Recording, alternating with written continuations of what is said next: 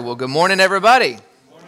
Good morning. Hey, 1 week away from Easter. And so I just want to, we're going to celebrate. It's a celebration of the resurrection of Jesus, as you know. And I just want to jump onto that announcement that we were making. There are cards in the cup holders in the seat next to you, or there should be if we didn't run out after first service. But I'm going to encourage you, take those. These are just a tool to invite somebody to church, because how many of you know on Easter, people who never go to church will just go to church. They just were like, okay, it's what you're supposed to do.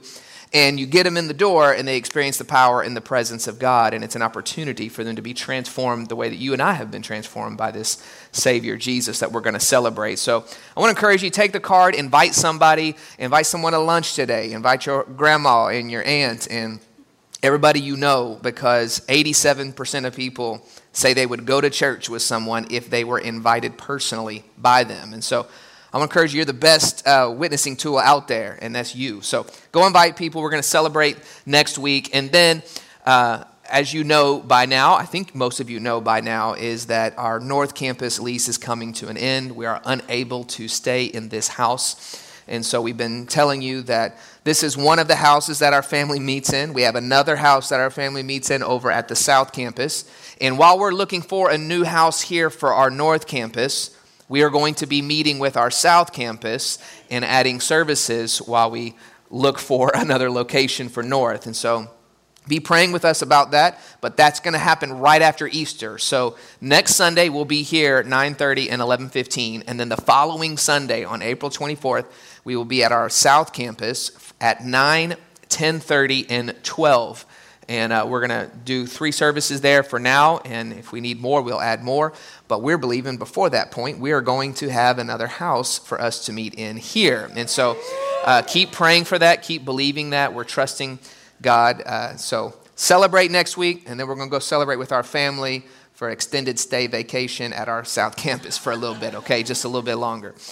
Okay, today, as you know, though, is Palm Sunday. And Palm Sunday begins Holy Week. It's the first Sunday that leads up to the resurrection of Jesus. And it would be this day, if you have kids in kids' church today, they're going to be getting palm branches, because that's, it represents what happened on the triumphal entry when Jesus was riding the donkey into Jerusalem, and everybody was celebrating, and they were laying down their clothes and their palm branches and saying, "Hosanna, Hosanna, blessed is he who comes in the name of the Lord." It was this triumphal entry where everybody was excited about Jesus.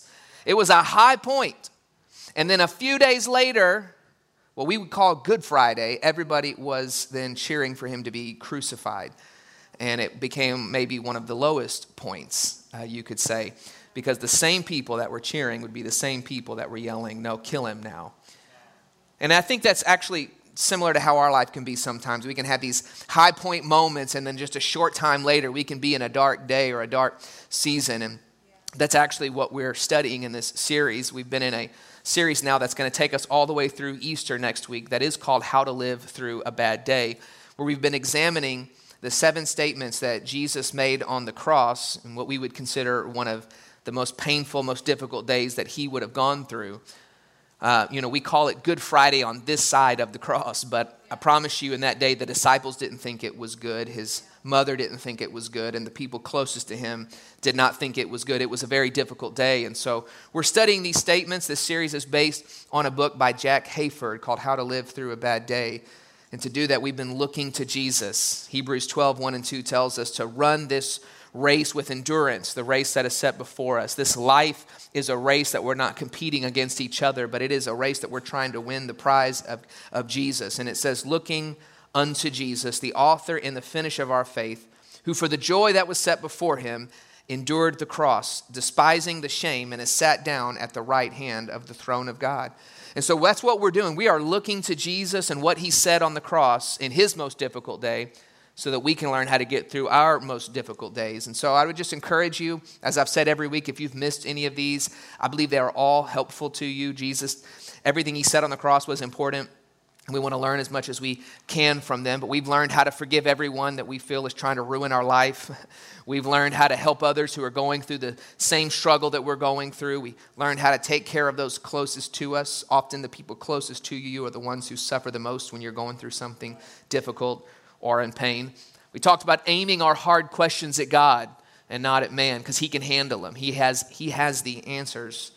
And then last week we talked about being human enough to acknowledge your need.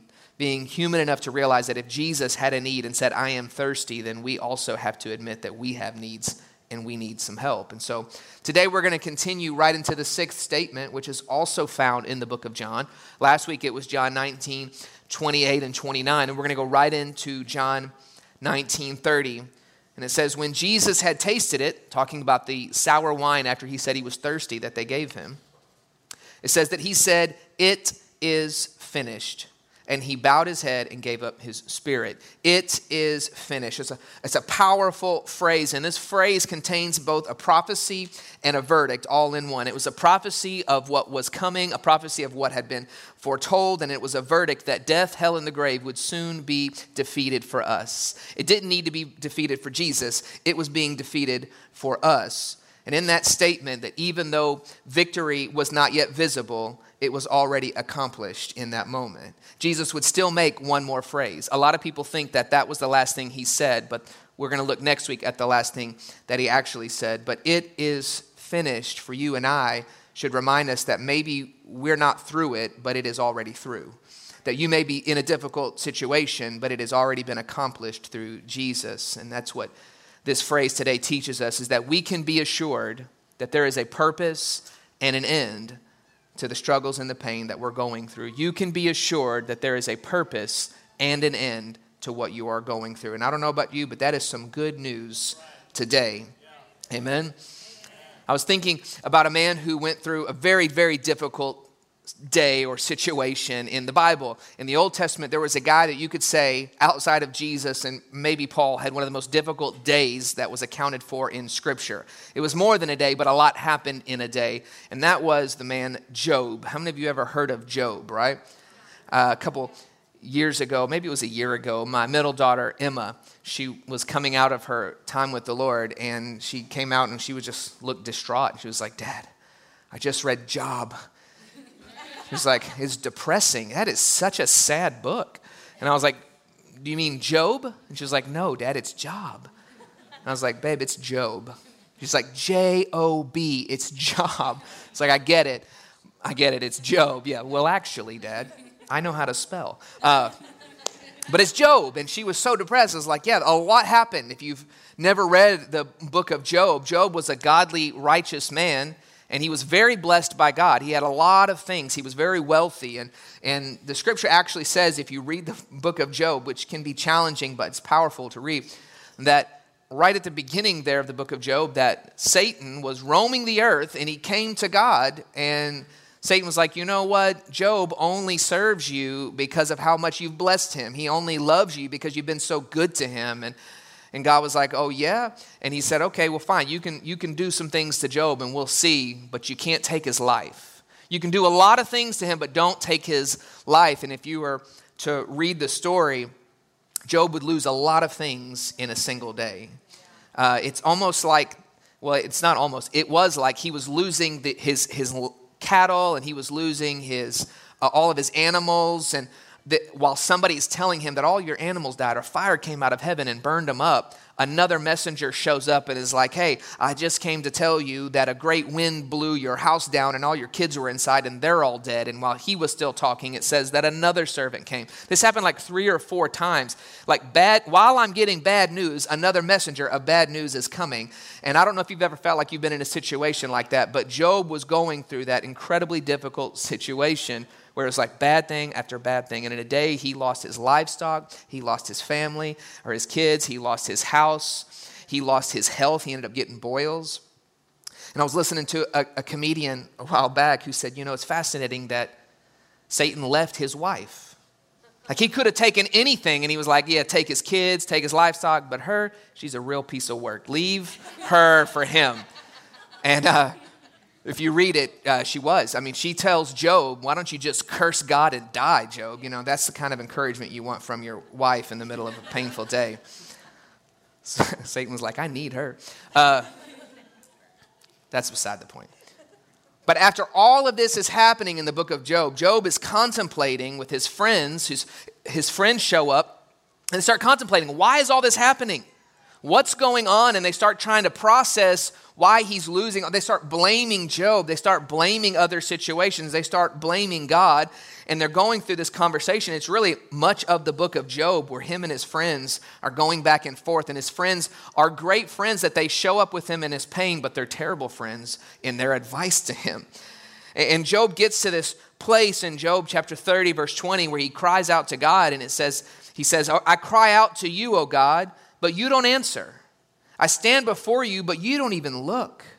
I don't know if you've ever felt that way when you're going through a difficult day or a painful situation, or you've had a loss of some sort where you're like, God, I feel like I'm crying out to you, but I know you're not hearing me. I'm standing before you, but you don't even see me. Where are you in the middle of all of this? And then God finally answers Job in chapter 38. And he gets a little bit sarcastic with Job because Job has spent all of this time complaining to God and all this time trying to figure out and making these bold statements of why these things are happening. And Job.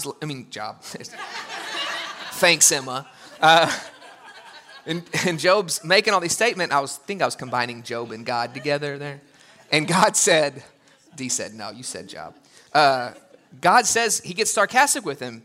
And he's like, oh yeah, look who knows so much, Job. Since you're so smart, this is actually what he says if you read it. If you're so smart, if you know so many things, if you've lived so long, since you've experienced so much and you know the beginning from the end, why don't you tell me, Job, while all these things are happening? Why don't you tell me what's right and wrong? And it's in this moment that Job begins to recognize the error of his thinking and the error of his friend's thinking. And he makes some incredibly profound statements here. It's like David in the Psalms when David would cry out to God and be like, why are you doing this? Why are the enemies attacking me? Why am I not winning? Why am I going through all this suffering? But he would always end with a recognition of who God was. And this is what Job essentially would do. And in this passage I'm going to read to you, there are 3 attributes of God that are revealed in this passage that are important for us to remember in difficult days. Let me read to you the passage and then we'll look at those attributes. Job in 42:1, the first thing he says then is, it says, Job replied to the Lord after God was like, oh yeah, since you know so much. Job says, I know that you can do anything. I know it. I know you're strong. I know you can do anything and no one can stop you. You asked me, who is this that questions my wisdom with such ignorance? And he's like, it was me. It was I. And I was talking about things I knew nothing about. Apparently I'm not that smart, God. But these are things that are far too wonderful for me. You said, listen, and I will speak, for I have some questions for you, and you must answer them. And then Job says this statement in verse 5. I had only heard about you before, but now I have seen you with my own eyes. I'd only heard about you from a distance, but now I've seen you with my own eyes. And there's 3 powerful attributes of God in that statement that we need to look at today. And the first one is this, is that God is all powerful. He has all power in heaven and in earth. That term that we use is omnipotent or omnipotent. Maybe you've heard that before, omnipotent. Our God is omnipotent. It means omnipotent, all powerful. And you can read several places in Scripture where it talks about the power of God. But Job is recognizing this in this moment when he says, I know that you can do anything. I know nothing is too hard for you. I understand that you are all powerful. But I found that this is a lot easier to remember in the good seasons of life. I find that that God is all powerful is a lot easier to remember when I'm being blessed and when every part of my life looks like it's going well. Maybe Job had forgotten that. Things were going so well for Job, sometimes we can forget that God is all powerful. He can do whatever he pleases. David in the Psalms would constantly talk about it. And the psalmist would write in Psalm 147:5 that how great is our Lord. His power is above all else. His power is absolute. I love the way Jeremiah says it in Jeremiah 32:17. He said, O sovereign Lord, you made the heavens and the earth by your strong hand and your powerful arm. Nothing is too powerful for you. He made the heavens and the earth. Colossians says that he holds the world together with the power of his word. He is holding creation together with a single word. That's how powerful he is. He's holding your life together with the power of his word. And when we're tempted to forget how powerful God is, we have to remember he's even holding the things we're seeing with our natural eyes together simply with his word. So when it gets challenging and difficult and things seem too hard for us, we have to remember that when things are too hard for me, I can take comfort knowing that nothing is too hard for him. You're going to hit situations in your life where it feels like things are too hard for you, and it is. That's when you need to remember that nothing is too hard for our God. Job was coming to this place, and then he made that statement where he said, God, I was talking about things I really didn't know anything about. In other words, I'm an idiot, okay? You're so much smarter than me. You know things way more than I could ever know. And he's revealing the fact that God is all-knowing. That when we're trying to figure things out on our own, we don't know the half of what God knows. That phrase is omniscient. He is omniscient. That comes from two words, omniscience, all knowledge. He has all knowledge, right? He knows the beginning from the end. And our challenge is we want to know it all. We want to know everything in this moment. It was the struggle even from the garden when Adam and Eve ate from the tree of the knowledge of good and evil. Not only did they want to be like God, they wanted to know everything that God knows. But I promise you, you don't want to have a God that knows simply only that which you know. Because then you don't need God. If you know everything he knows, then you don't need someone like him because he is more powerful and more knowing than you.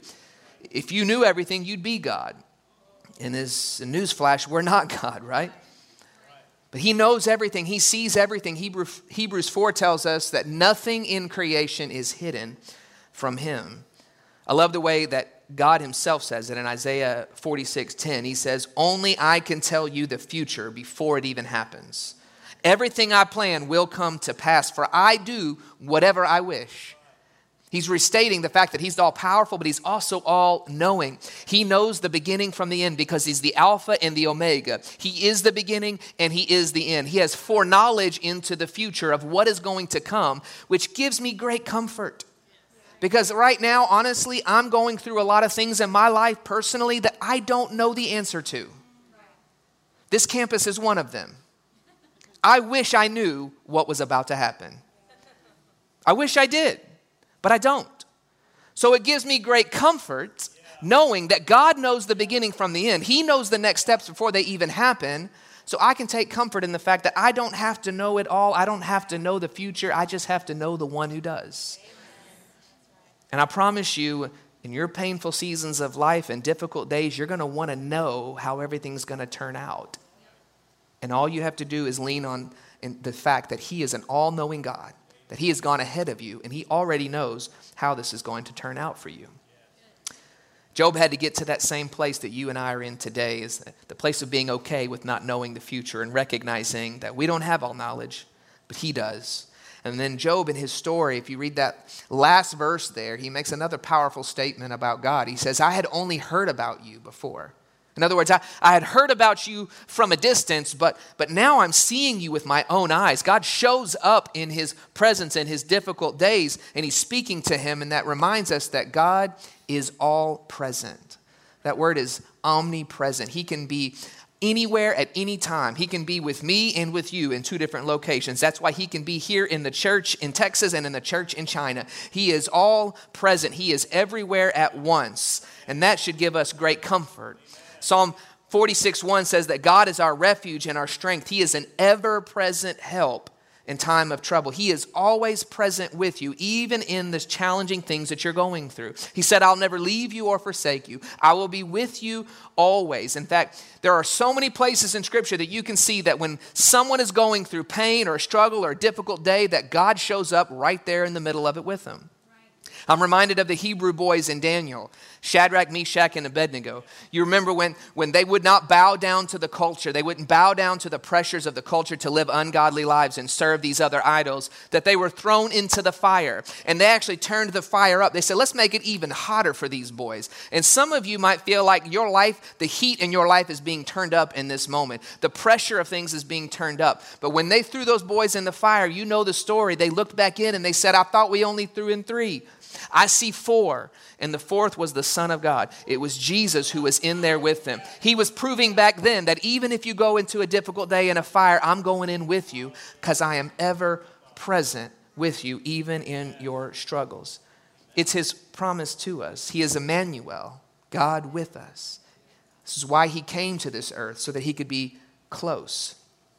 And knowing these attributes of God helps us get through anything. Knowing these attributes of God, that he is all-knowing, he is all-powerful, he is ever-present, it can give us a different perspective about our situation. It can give us a different perspective about our pain. Paul, in the New Testament, who wrote most of the New Testament, he knew quite a bit about going through difficult situations and pain.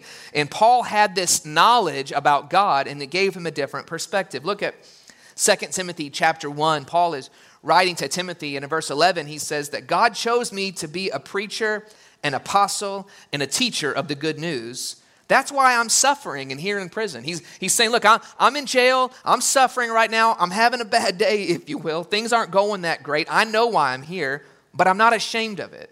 For I know the one in whom I trust, and I am sure that he is able to guard what I have entrusted to him until the day of his return. How powerful is that? He's saying, yeah, I'm suffering right now, but I know the one whom I trust. And I know, not only do I know him well, because I know him well, I know that he is able to guard what I have entrusted to him until the day of his return. What did he entrusted to God? His life. He was saying, things may be tough now, but I know that I can trust you with my life. And Paul knew in this moment, and in several places you can read this in Scripture, but he knew that he could not let his pain cloud his perspective.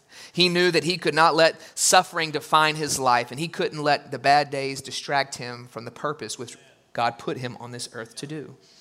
So my encouragement for you and for me today is that we don't see life from a perspective of pain, but we see our pain through the perspective of our purpose. If you see life through the perspective of your struggles, your pain, your difficult days, you're going to be overwhelmed. But if you begin to see life through the perspective of purpose and you begin to see your pain through the perspective of purpose, you can get through anything. That's why it says that Jesus, we started with this, for the joy set before him, he endured the cross. He had a purpose, the joy of a relationship with you and me, the joy of fulfilling what God sent him to this earth to do. He knew it was a part of his purpose so he could endure the pain, right? This is what we need to learn today. So let me give you 3 things that we can be assured of in our difficult days. Because God is all-powerful, all-knowing, and all-present, we can be assured of these 3 things. The first one is this. It goes right along with what we just talked about. We can be assured that God brings purpose in my pain. He's going to bring purpose in whatever you are going through. And what I've found in my life, and I'm sure you found it to be true as well, is that people don't inherently just hate pain. They don't like pain without purpose. If pain has a purpose, people will go through something, right? You can see this most easily with people who are training, like an athlete or a person who wants to get in better shape, or they're willing to work out. They'll get up earlier and work out. They'll put their body through pain. They'll cut out the things that they'd really like to eat. They'll carve out time, and they'll put themselves through some pain with the purpose of getting in better shape. Athletes do this, especially Olympic athletes. They'll get up at 2 or 3 in the morning, and they'll put themselves through incredible pain and training and suffering because of the purpose of winning a gold medal that they're after, right? They're willing to endure the pain because there's purpose on the other side. Let me use an analogy maybe that's not athletic, in case that's not you, but childbirth. Right? Women go through the pain of childbirth because of the purpose and the joy that comes on the other side of it of having a child, right? Our worship leader, Danny, who's not here with us today, him and his wife, Mackenzie, just brought a baby into the world this last weekend. And so she was willing to go through that pain because there's joy on the other side of it, right? We could say this about a number of areas. The people that go to school for seemingly forever, 8 to 10 or 12 years to be a doctor, right? They're willing to put up with the fact that they have to put everything else on hold. They get up early and study all day, and they put themselves through this pain, which I'm so grateful for because I'm not called to be a doctor, but I'm grateful that they are, right? That they put themselves through that for the purpose of becoming a doctor. My point is that people are willing to go through pain if we know the purpose on the other side. And you can be assured today that there is a purpose for what you're going through. James 1:2-4 tells us this way, "Count it all joy, my brothers, when you meet trials of various kinds." That doesn't sound exciting. "For you know that the testing of your faith produces steadfastness. And let steadfastness have its full effect, that you may be perfect and complete, lacking in nothing. That's the purpose for which we can be joyful when we run into trials or pain or circumstances. Why? Because I know it's working something out in me. I know that I'm the one being developed into completion, that I could lack nothing on the other side. I love the way Pastor Craig Rochelle says it. He says, sometimes God's preparation comes packaged as pain. Sometimes what God is preparing us for requires that we go through something difficult or challenging or a trial or pain because he's preparing us for what is coming next.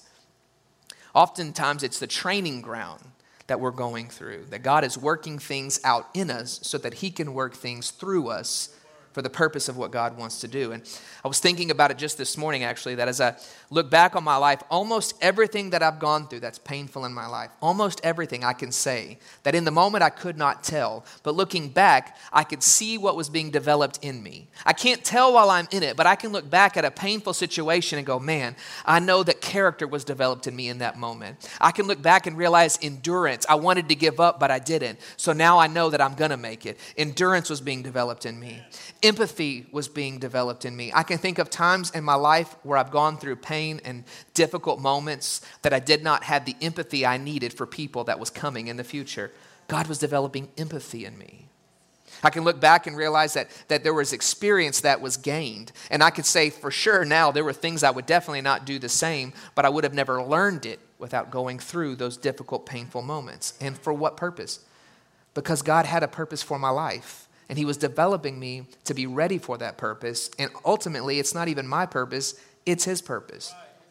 That's why Paul could say in Romans 8:28 that all things work together for the good of those who love God and are called according to his purpose. That whatever you're going through, God can work it all out for the good. He's developing things in you for his purpose as long as you continue to submit your life to his purpose. He's not the author of the pain, but he uses it to develop something great in you.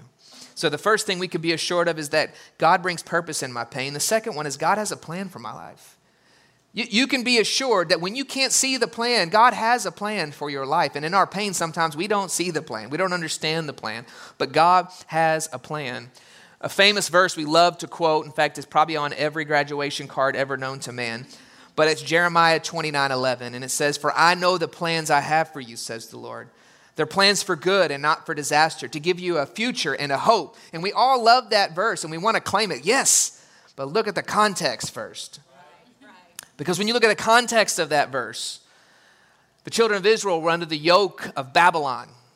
And a false prophet had just come in and told them, hey, God says to you that you're only going to have to be in this 2 more years and then you're going to go into the promise. It's going to be great.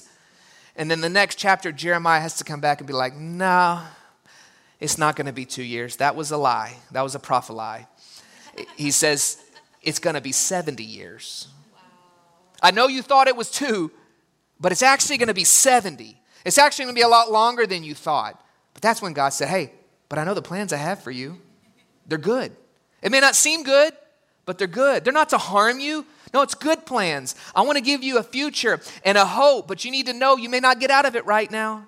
And I think for us, it's very important that in the middle of suffering, in the middle of hardship, in the middle of pain, that we can take to heart that God has a purpose in it. And even though we can't see out of it, he has a plan in it. And I know that there's a better future, no matter if it's today or in 5 years or 10 years, God has a plan for my life. And it's better than what you're seeing right now. For me, that gives me great comfort to say this, that even when I don't see his plan, I can trust his plan. He's a good God. He has good plans for you. And even when you don't see it, and I promise you there's going to be moments where you're going to question it and you don't see it, you can trust his plan. That's why Isaiah said that his ways are higher than our ways, his thoughts are higher than our thoughts, his plans are higher than our plans. We cannot understand it. Only he is all-knowing. Only he sees the beginning from the end. I'm just encouraging you today to trust his plan. I love Proverbs 3, 5, and 6. It's a famous passage, but I want to read it to you out of the Message, which is a paraphrase translation. It's not a word for word, it's a paraphrase of what it means, but I thought it held true to the heart. It says in verse 5, trust God from the bottom of your heart. Don't try to figure out everything on your own. Some of you just need to underline that right there. Listen for God's voice in everything you do. Everywhere you go, he's the one who will keep you on track. Trust God. You don't have to figure everything out. Remember, he's all-knowing. You can trust him. He is the one that will keep you on track if you submit your life to him and keep trusting his plans. Amen? And then the third one is this, is that God always brings me through. You can be assured that whatever you're in right now, God will always bring you through it. You can look in Scripture that God had the habit of going in and carrying people through difficult situations, carrying them through the pain and the suffering that they were in. I mean, the children of Israel are a great example of this, that he continued to carry them in difficult moments. But in the New Testament, Paul was another, remember I mentioned you earlier, Paul went through so many crazy things, but he had a right perspective on life. And in 2 Timothy chapter 4, he says this in verse 18. He says, look, I know that the Lord will deliver me from every evil attack, and he will bring me safely into his heavenly kingdom. All glory to God forever and ever. Amen. What was Paul saying? I know that I'm under attack right now, and I know that the Lord will deliver me from this attack, and I know that he's going to deliver me into his heavenly kingdom. In other words, I know he's bringing me through in this life, but I also know he's bringing me through to the next life. I know that he's going to deliver me here. I'm going to be free from this pain in this life, or I'm going to be free from my pain in that life. He will deliver me safely into his heavenly kingdom. It was Paul who would also say, look, I'm being persecuted right now. I'm in prison. They're telling me that they're going to kill me, and you know what? Honestly, to live is Christ and to die is gain. I don't know which one I want to choose. I mean, how can you hurt a person who doesn't care whether they live or die? They were saying, he said, if I live, I'm going to share Jesus. If I die, I'm going to be with Jesus. It's a win-win, right? It's a win-win. And what you need to know today is you can be assured that God is going to bring you through. It's a win-win for the follower of Jesus, whether in this life or the next, that there is a purpose and an end to the pain that you are going through. I'm reminded in Psalm 30, verse 5, this reminds me of David when he said that I know that weeping endures for a night. I know that sorrow may last for the night, but joy comes in the morning. The statement of it is finished is saying, yeah, I know I might be suffering right now, but I know it is finished, which means that joy is coming in the future, that I have a better hope of tomorrow in the future with Jesus. And you can be assured of that same thing today. And when you read the statement that Jesus made, I want to point out something he said that I think is important for us to get today. He didn't say, I am finished. He said, it is finished. He wasn't finished, but what he came to accomplish was finished. It was a statement of finality. It was a statement of accomplishment. It was a statement of victory. And what that means for you and I today is it means that our sin was paid for before we were even born. It means that the pain that we're going through is already taken care of on the cross. It means that you may be suffering at the moment, but joy comes in the morning because of the finished work of Jesus Christ on the cross. You are not done, but it is done. When you're tempted to give up, no, I am not finished, but it is finished. Not because of what we've done, but because of what he's done. That your pain was taken care of. That your sin was taken care of. So on your worst days, on your most difficult moments, when you're tempted to give up, you need to remember, I'm not done. There's more. There's more. I was reminded of Lamentations chapter 3. Jeremiah wrote Lamentations, and it's another hard book to read because he's constantly lamenting the pain that he's going through. And Jeremiah was known as the weeping prophet, but in Jeremiah chapter 3, verse 20, he says this powerful statement. He says, I will never forget this awful time as I grieve over my loss. I'm in pain and I'm never going to forget it. I'm going through a difficult situation and I'm never going to forget it. I'm grieving loss. And what I do know to be true today is there are a lot of people who are grieving loss. There's a lot of people in our church grieving loss, the loss of loved ones, the loss of a home. A family in our church, their house burned down 2 nights ago. They lost everything. There's a lot of people who are going through loss and suffering, and they may never forget this awful time. But look at what he says next. Yet I still dare to hope when I remember this, that the faithful love of the Lord never ends, that his mercies never cease. Great is his faithfulness. His mercies begin afresh every morning. When you're going through loss, when you're going through suffering, you may think, I'm never going to forget this, but I dare you to hope. I dare you to hope that the faithful love of the Lord never ceases. When you remember his goodness and his faithfulness, when you remember what Jesus did on the cross for you, which is what we're celebrating right now, you can have hope. that though you may not forget the pain, he is going to bring you through. You can be assured today that the struggles will end and the pain will end, and there is a purpose in it. Amen. Can we take a minute and just go to the Lord in prayer?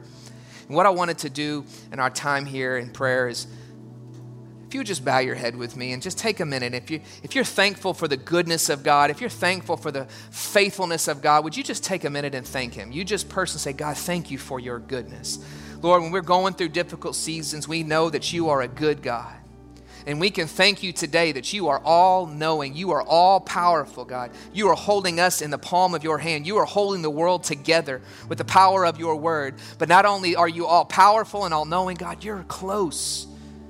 And that you come close to us in the middle of our struggle and our pain, God.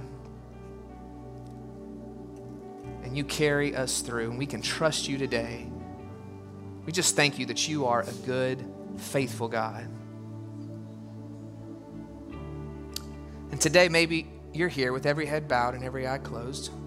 Maybe you're here today and you don't have the assurance that things are going to get better. That you don't have the assurance that there's a purpose and an end to what you're going through.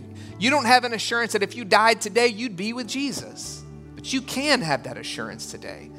The Bible says you can be assured of that. And so I just wanted to take a minute. I'd be remiss not to give you this opportunity to put your faith and your trust in Jesus, to surrender your life to him, to say, God, I'm tired of doing things my way. I don't have that assurance. I want to know that I know, God, that I am yours. You can do that today by putting your hope in Jesus Christ.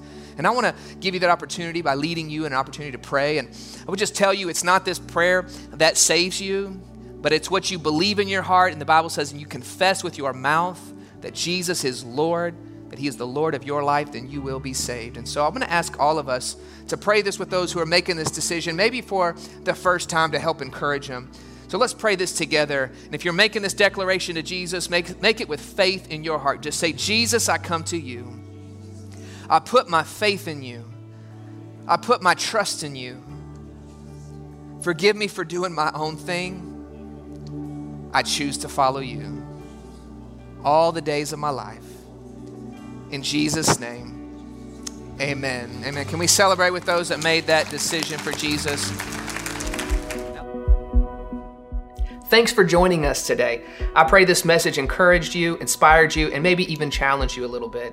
If you made a decision for Jesus, we are celebrating with you. Welcome to the family of God. We would love to know about it. So message us online, or you can text YesCard to 903-200-3808 and let us know what decision you made. We want to come alongside you, help you find a local church. It's very important to be connected to the local body of Christ, whether with us or somewhere else. So let us know so we can help you and let you know your next steps with Jesus. I'd love to see you real soon in person, but until then, know that I'm praying for you. I'm praying God's best in your life. God bless you.